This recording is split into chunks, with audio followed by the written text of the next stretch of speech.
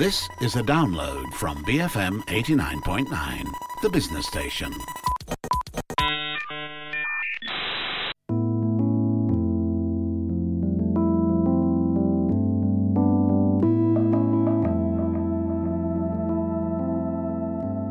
It's a Sunday Kind of Love, and I'm Maya Tan. Welcome! Now, yesterday, the 21st of March, we celebrated World Poetry Day. And one of the more inspiring stories that came out of that one was the hashtag Pay with a Poem. So this was a movement started by Julius Meinl, a coffee roasting company founded in 1862. And they used this campaign to mark UNESCO's World Poetry Day with a promotion in 1,100 cafes, bars, and restaurants across 23 countries, mostly in continental Europe, but including the UK, the US, and Australia, where they would offer a cup of coffee to any customer who hands over one of their own original poems. So I guess this move was a nod to struggling writers all over the world with the message that for one day, art could be currency for sustenance. And I'm so inspired by that. You know, wouldn't that be nice if our favorite coffee shops did the same? We spend so much on our white coffees and lattes and fancy chinos. How about a little payback, right? So anyway, today we'll be making our own form of poetic justice to the poets of the world. I've got quite the lineup today. Our favorite poet on the show, Will Beale, will be joining me in just a moment. Our theme today is Speak Up, Speak Out.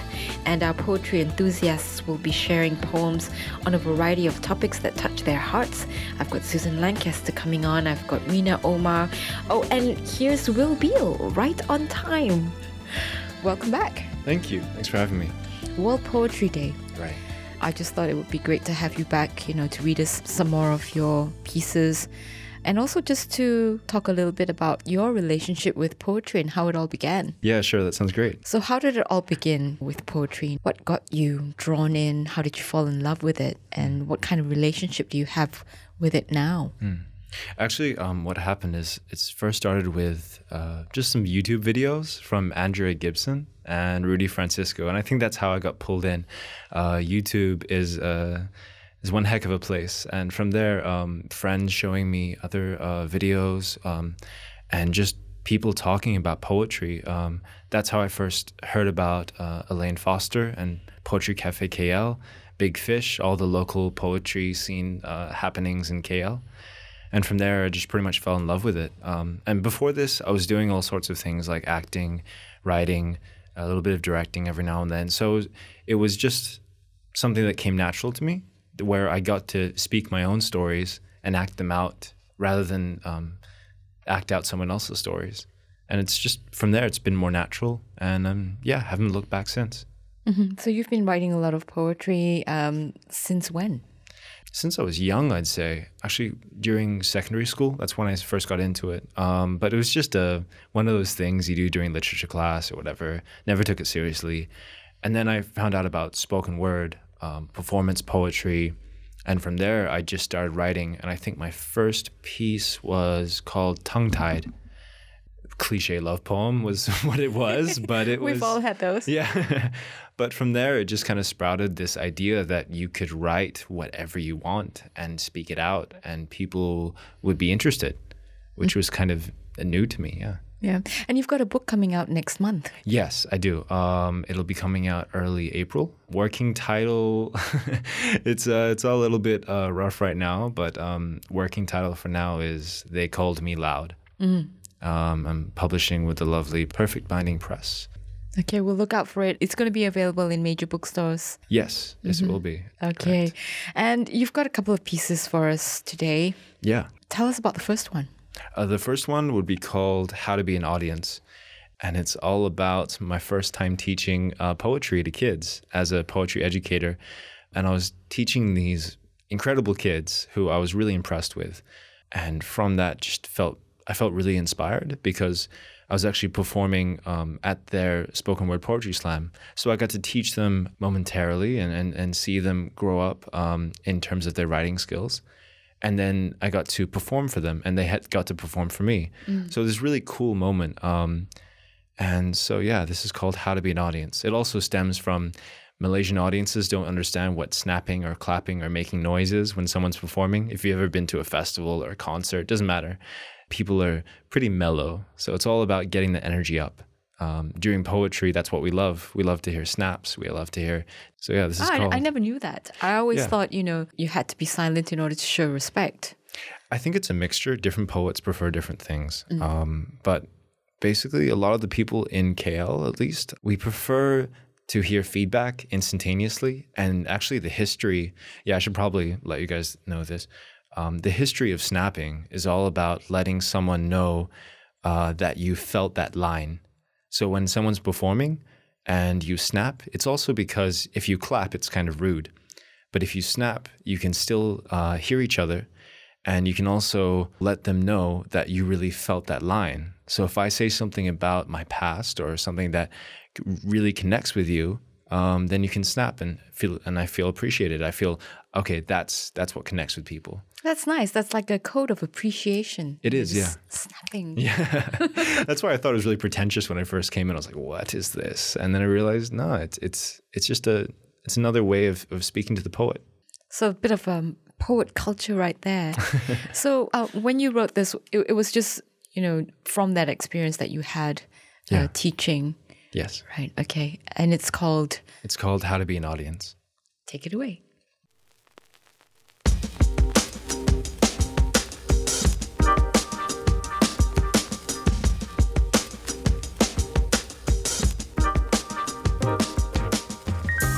You. Yeah, you. You can be loud. Right now, right now, you can be loud. If you want to sound your happiness, go ahead. I want you to know that you can be loud. You can shout your brain vomit out. This one-way stream of consciousness is a waste of mental lawlessness, so press pause on this. Instead of watching your lives become our voices, you can let your crickets out. Because if you let yourself become the warden to your warring somber morning, then that's when our fear begins. Speaking to an empty room is the first sign of mirrored sins and madness. And I know we all have our crazies, but lately, these days, I'm trying to keep them in my rib cage. So be loud. Be the origin of the snapping of fingers. Be a metaphor for letting the concepts linger. In Greenwich Village, be the beatniks beating back culture in basements. Be the Romans snapping muscles, laying out bloody carpets of amazement. They knew that it is not illegal for you to sound your sirens of welcome. Don't you see? Your friends, your fellow voices are up here finding something to believe in. Your sons and daughters of sound are no longer silent. Will you join them? Tune your fork, to the same sound. Let your words resonate their vows. Listen to these brass-knuckle bass lines. Do you not wish to become their chorus? Watch your thoughts become our words, become your voices, become loud. Be loud while you watch the mic. Find the one buried in your throat, turn it on, and let your message be known. We are in this together, you and I. Make yourself a stand. Turn your seat into a stage. Your hands are instruments of destruction or creation. Crash into them every chance you have. Your instruments be gunshots. They be roses, they be bullets, we be the target. They pierce us, burn us brighter. Your houses hold Cupid's arrows, empty them into us. They be praise, we be undeserving. We be burning for your bursts, yearning for discerning voices. Noiseless nights be so bright, I be wide-eyed to these delights. I be a speaker, you the electrical bill. Turn me up, watch your ideological currency rise rights into lights, into white noise. Can you hear this, girls and boys?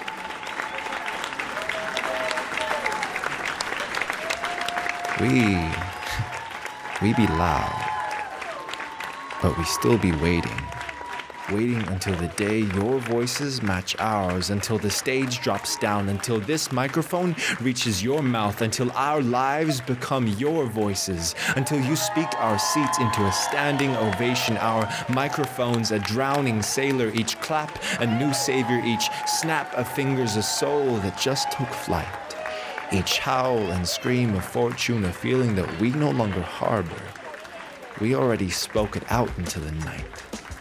Until we can say, look, In between the alley cats and the catcalls, we sound an awful lot the same, you and I.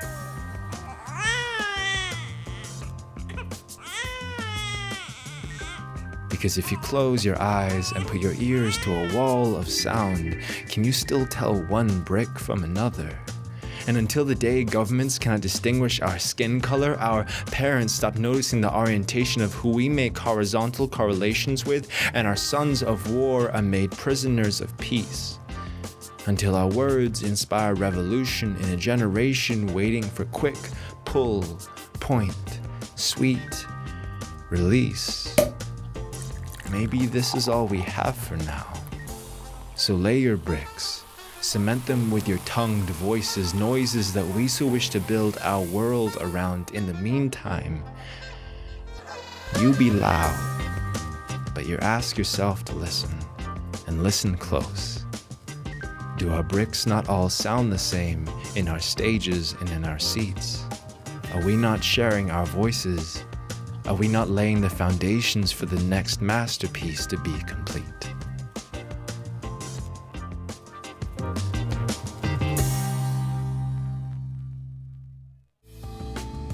Have you always had a good relationship with the audience? Yeah. I mean, I've always felt comfortable on stage. My first musical I was in, well, I didn't always feel comfortable on the stage. My first musical was actually about 3,000 people in front of me. And that was insane. Scariest thing I've ever done. From there, it just gets better. The first time I performed poetry, it was incredibly scary because it was no longer a script that I was reading or reciting out. It was my story, which is always a lot more scary because it's the truth. But I mean, from there, it's, I think, speaking to any wannabe poets, any writers who are looking to pick up poetry, it's just a matter of getting out there and performing. And I have a lot of people coming towards me and saying, look, can you take a look at this poem? Can you tell me what you think? And I just keep telling them, just go and perform it, and then you'll know, because that's how everyone does it. It's just a matter of how do you want to sound and how do people react to that?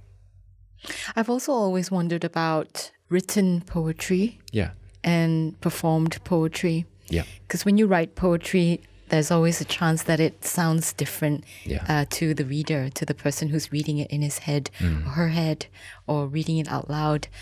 How do you reconcile that, or do you even consider that when you're writing? It is something that we consider. We actually call it page and stage. So it's something that we write poetry for the page or the stage. And then sometimes we can do both, and sometimes it's a matter of finding the distance between the two and bridging those gaps. Sometimes 3-minute slam poems are 3-minute slam poems, and they don't deserve to be on the page because it's meant to be evoked by a person. If you don't have that voice, if you don't have that feel and vibe and energy between the audience and the speaker, then you kind of lose the poem. Sometimes you have a 5-line poem and you're not going to perform that for an audience. But it depends. I mean, there's no rules. There's nothing that says you can't do anything. So it's just a matter of trying things out and seeing what works. There's also the dynamics of volume, of rhythm, timing in poetry. Yeah. And it's very, very similar to music. Yes. Any other correlations you want to tell us about? Definitely rhythm, definitely rhyme as well. But I mean, when I sit down and tell students who are learning poetry, like, for example, they'll look at Shakespeare, at a sonnet, they'll look at a 4-line stanza, and they'll say, okay, this is poetry. And then they'll write a short story with rhythm, and they'll say, this is a short story. And I say, no, that's a poem. That's something you can perform as long as it's honest. I think in general, there's a lot of elements of truth in spoken word, and there's a lot of elements and themes of problems, of current issues, social issues that crop up. But there's really no hard and fast rule to any of this. For example, hip hop, if you take out the beat, it's pretty much poetry right there. And if you put music to a poem, who says what that is? I mean, some people call it talk music, actually. So there's all kinds of genres you want to talk about, We'll be back with more from Will Beale on A Sunday Kind of Love by Maya Tan, BFM 89.9.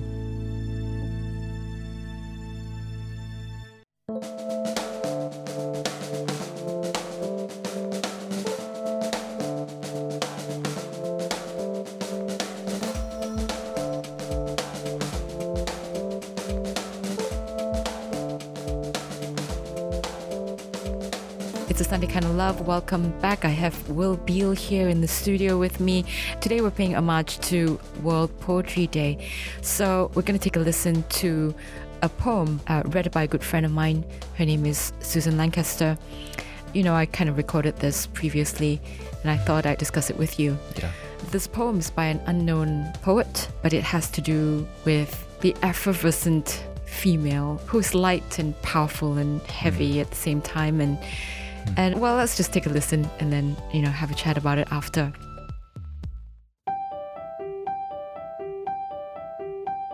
My name is Susan Lancaster, and I'm reading a piece which I call The Goddess's Mantra. It's by an unknown person, and I think this calls out to every single woman in the world. I don't need to explain it, because I think if you hear what this wonderful person's written, everybody will be in tune with this particular piece that I'm going to read. Have you always had a relationship with poetry? It's not poetry, it's just words, really. Having a relationship with words, be it script form for TV, film, or theatre, books, writing letters, which nowadays we don't do anymore, so it's emailing. But I used to love writing letters, because especially when you're away at school, letters are the best things in the morning when they call out your name, you know, Susan Lancaster, you have a letter. And you go up, run up, and it's either from, you know, friends or boyfriends or family or whatever, and it's the best thing ever. And I really do miss that, because emails coming in is usually bills nowadays, or work. People don't really write emails as in like in letter form. It's sort of quick, like, hi, how are you doing? And I just thought of you because of whatever, and then dunk, send. You know, so I kind of miss that snail mail connection that we used to have. And I feel that what I'm going to read is something similar to what I miss in the old days, where when we wrote letters, we really wrote letters, and it would be just us pouring our hearts out in a letter to our best friend who's like halfway around the world, or to our lover at the time, or even to a mother or a father or a brother, just to say that we miss them. And then we tell them what we've been doing for the past 2 weeks, or sometimes we're just feeling really shitty, and we just write a letter to someone because we know that when they open it up, they will read it, and we're being heard. And there's also a greater sense of privacy and closeness with the letter. Totally, because it's the whole energy. The writing is alone, that ink or biro, whatever, and the paper, everything goes into. Sometimes I would spray perfume, or sometimes it would be a day like I feel like writing on purple paper, or sometimes I want to write on black, but with silver ink. Everything there is a message. It's all in tune of how we are feeling at that moment in time, and I think being in tune is key to what this piece is also about. All right, take it away.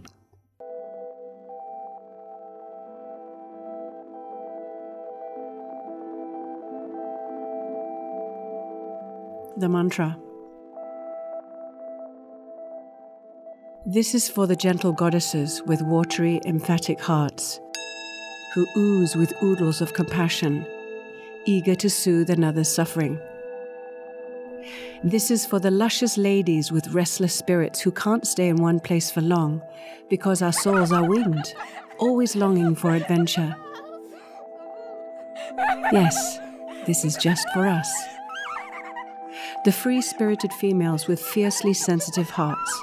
We are a balmy breeze, casually caressing arms, lovingly.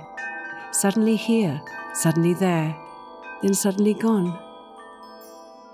We are 1,000 grains of precious pink sand, slowly slipping through soft fingertips, one by one. We can never be contained, because we aren't meant to be. We were born to ride the wild winds of passion, surf the turbulent oceans of despair, and relentlessly explore the great vastness of this crazy world, until our bodies collapse in ecstatic exhaustion.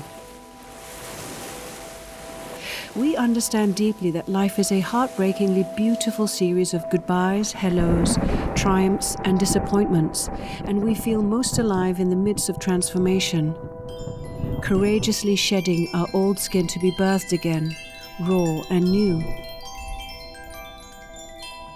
We are well versed in letting go, able to boldly exhale and swiftly set fire to the past, painstakingly gathering the ashen wisdom to build a more abundant future.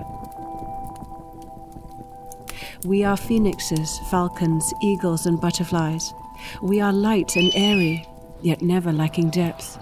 We are carefree and sparkly, but our effervescence actually emanates from caring so deeply, from feeling the world's pain, happiness, love, sadness, and struggle wildly to pulsate within our chests, day in and day out. We are spongy emotional barometers, picking up on another's mood immediately, sensing anxiety, anger, grief, frustration, and jealousy, feeling it so damn intensely that sometimes we suffocate. We crave alone time, solo adventures, secret places, and quiet spaces, because the world can seem so scary and overwhelming that we wonder if it could, in fact, swallow us entirely in one single gulp. We love wholly, compassionately, and completely, but never possessively. We have to fly away sometimes, darting out in the velvet black of night, because we know that by setting ourselves free, we can set others free too. We deeply respect our femininity, listening closely to the whispering wisdom of our intuition, the mystical murmurs of our ancestors, and the primal pulse of nature. We feel most alive outside, wings fully spanned, feeling the firm ground beneath our feet, welcoming the fiercest winds to whirl through our wispy hair.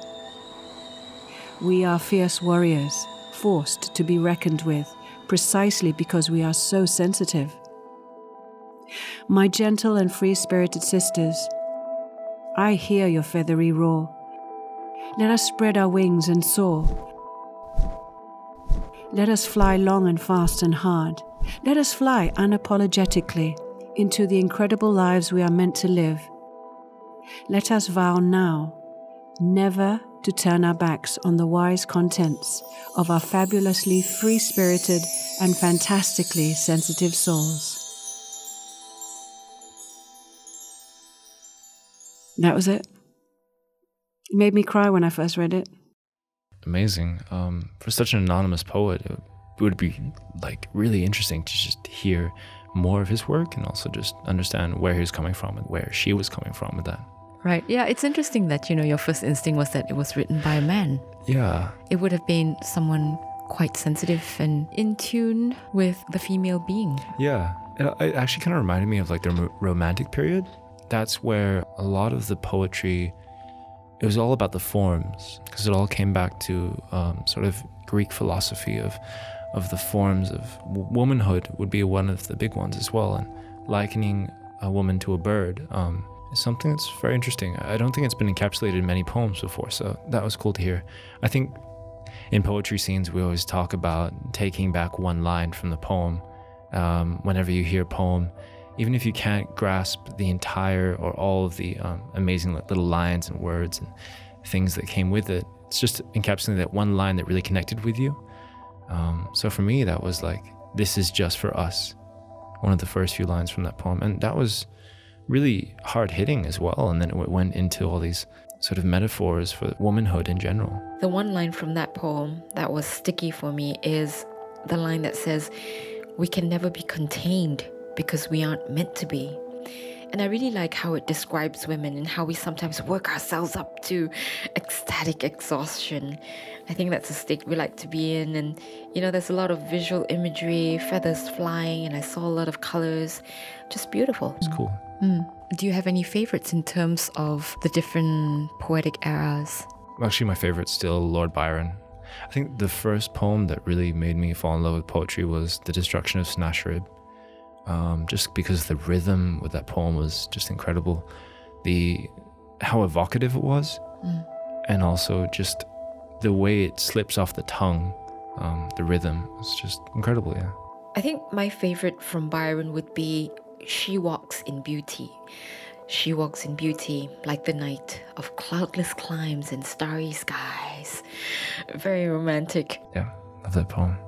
And you're right, one of his signature things is his dedication to rhyme and rhythm, which you don't always find. And I think increasingly with, the more experimental forms of poetry coming into play, we don't see so much of that anymore. Yeah. I've got another one for you. Another friend of mine, Rina Omar, very kindly read something for me. She's had an accident, so she couldn't come into the studio, and so I had to call her and record the reading. Oh, okay. She's this Wonder Woman who climbs mountains, lifts weights. Wow. She's physically fit, you know, like as in the song. And then the next thing you know, she has a walkabout Taman Tun and falls and breaks her toe. Oh, okay. This goes out to her then. Yeah.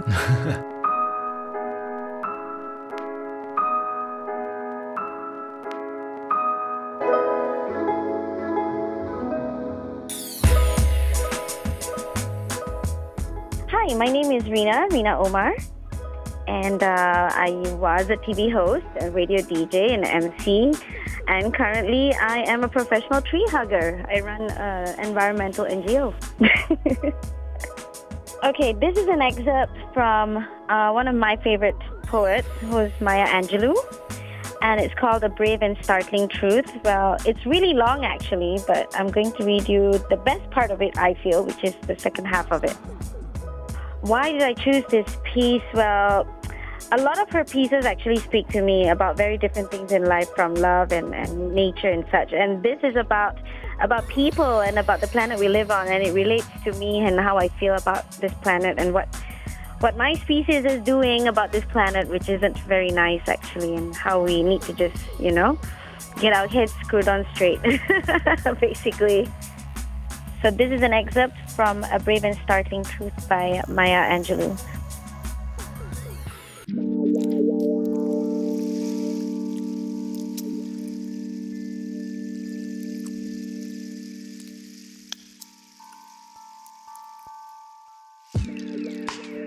When we come to it, we, this people, on this minuscule and kithless globe, who reach daily for the bomb, the blade, and the dagger, yet who petition in the dark for tokens of peace.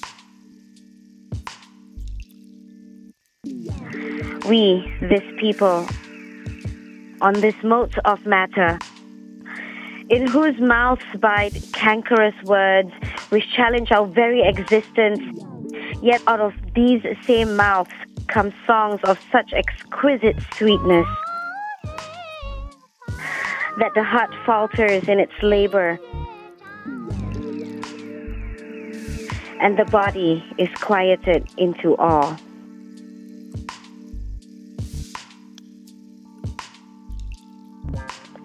We, this people, on this small and drifting planet, whose hands can strike with such abandon that in a twinkling, life is sapped from the living. Yet those same hands can touch with such healing, irresistible tenderness that the haughty neck is happy to bow, and the proud back is glad to bend. Out of such chaos, of such contradiction, we learn that we are neither devils nor divines. When we come to it, we, this people, on this wayward floating body, created on this earth, of this earth, have the power to fashion for this earth a climate where every man and every woman can live freely without sanctimonious piety, without crippling fear. When we come to it, we must confess that we are the possible. We are the miraculous, the true wonder of this world. That is when, and only when, we come to it.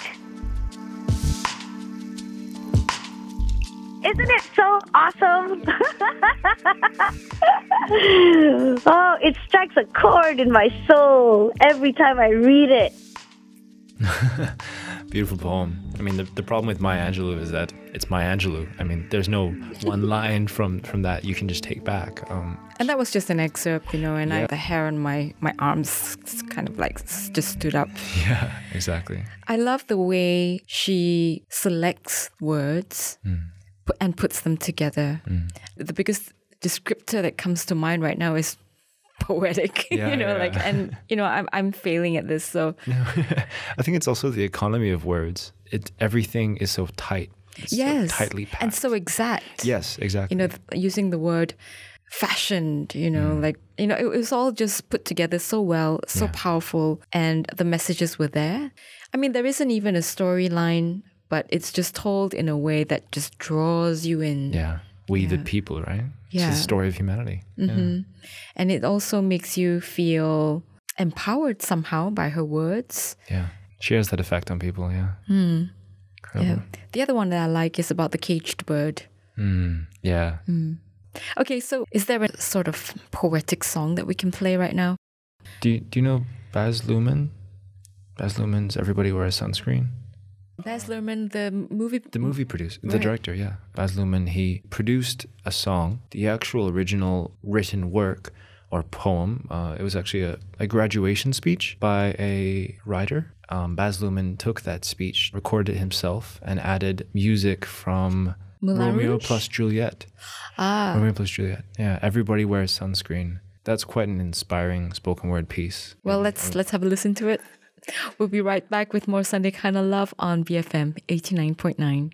Ladies and gentlemen of the class of 99, wear sunscreen. If I could offer you only one tip for the future, sunscreen would be it.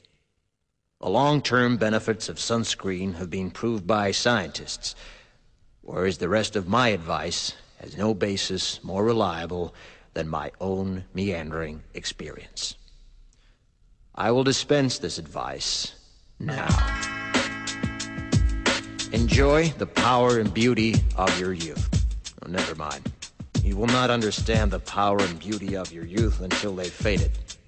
But trust me, in 20 years, you'll look back at photos of yourself and recall in a way you can't grasp now how much possibility lay before you and how fabulous you really looked. You are not as fat as you imagine.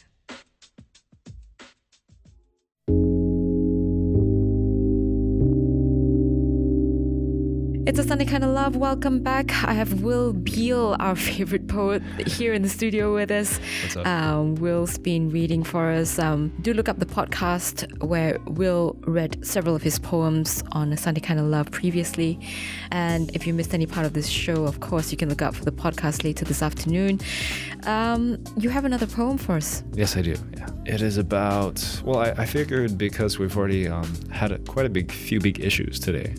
Feminism. Or womanhood, and then also tree hugging. So I figured environment, yes. The environment. I think this is about white privilege in general. It's also my experience and also the experience of people I know.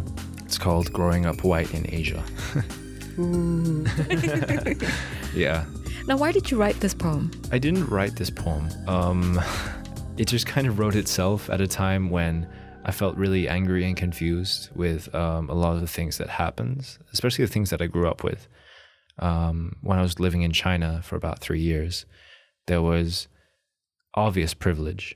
When I moved here, it's not so obvious, but if you look underneath the surface, you realize that privilege is kind of the buzzword of 2015, if you want to call it that.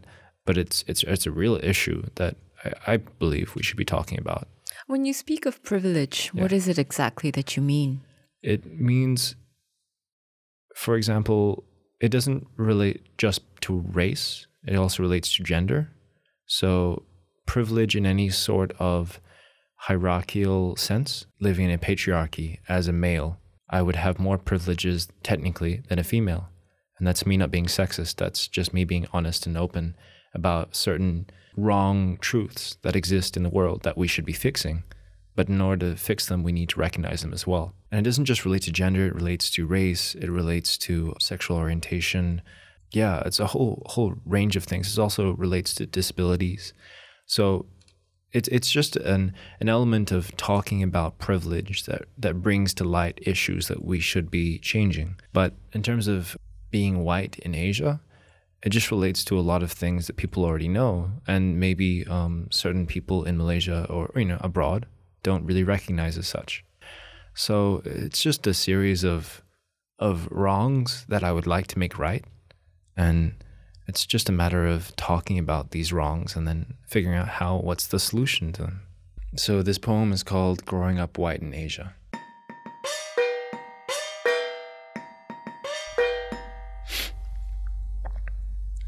Growing up white in Asia always means upper hand in close quarters.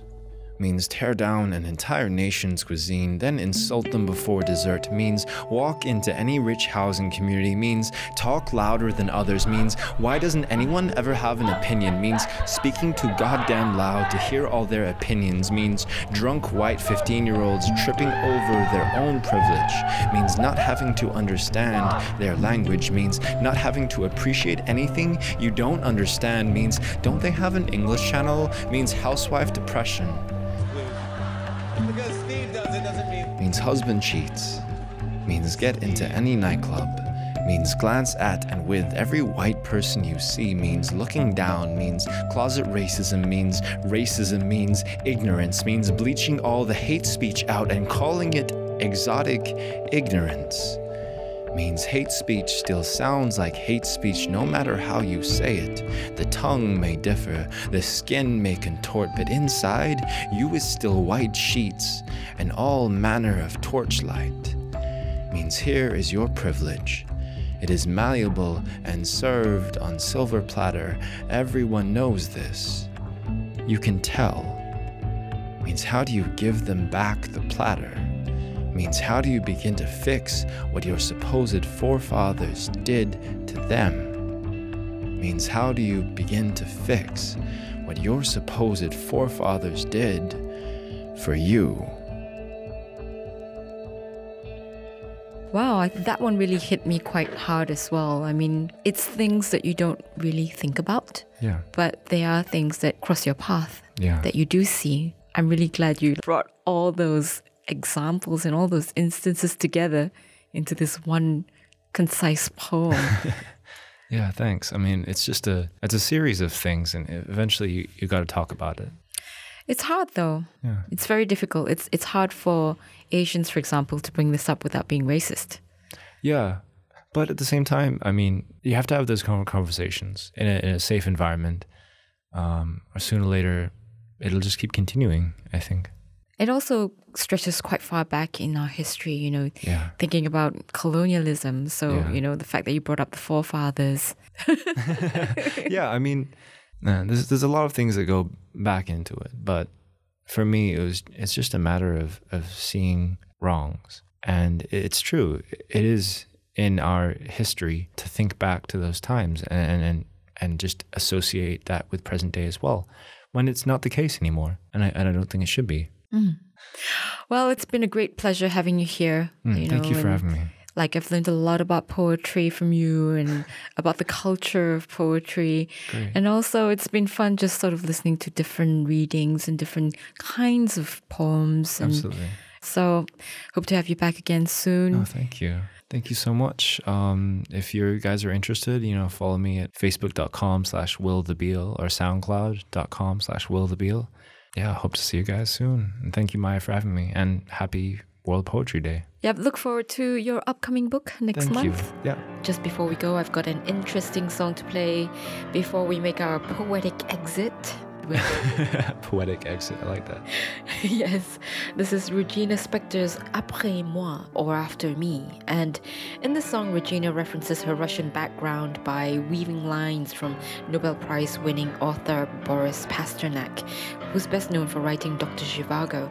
And what I never knew was that Pasternak was also quite a master of poems that flowed in a very lyrical, rhythmic way. And in the song, Regina also mutters Pasternak quotes in Russian.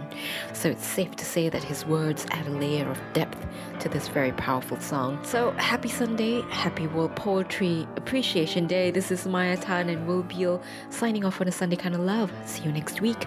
BFM 89.9. I must go on standing.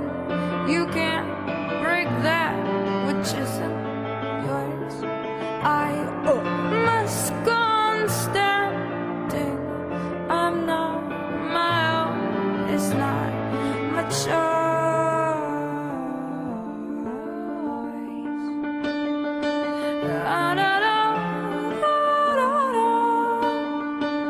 Be afraid of the lame.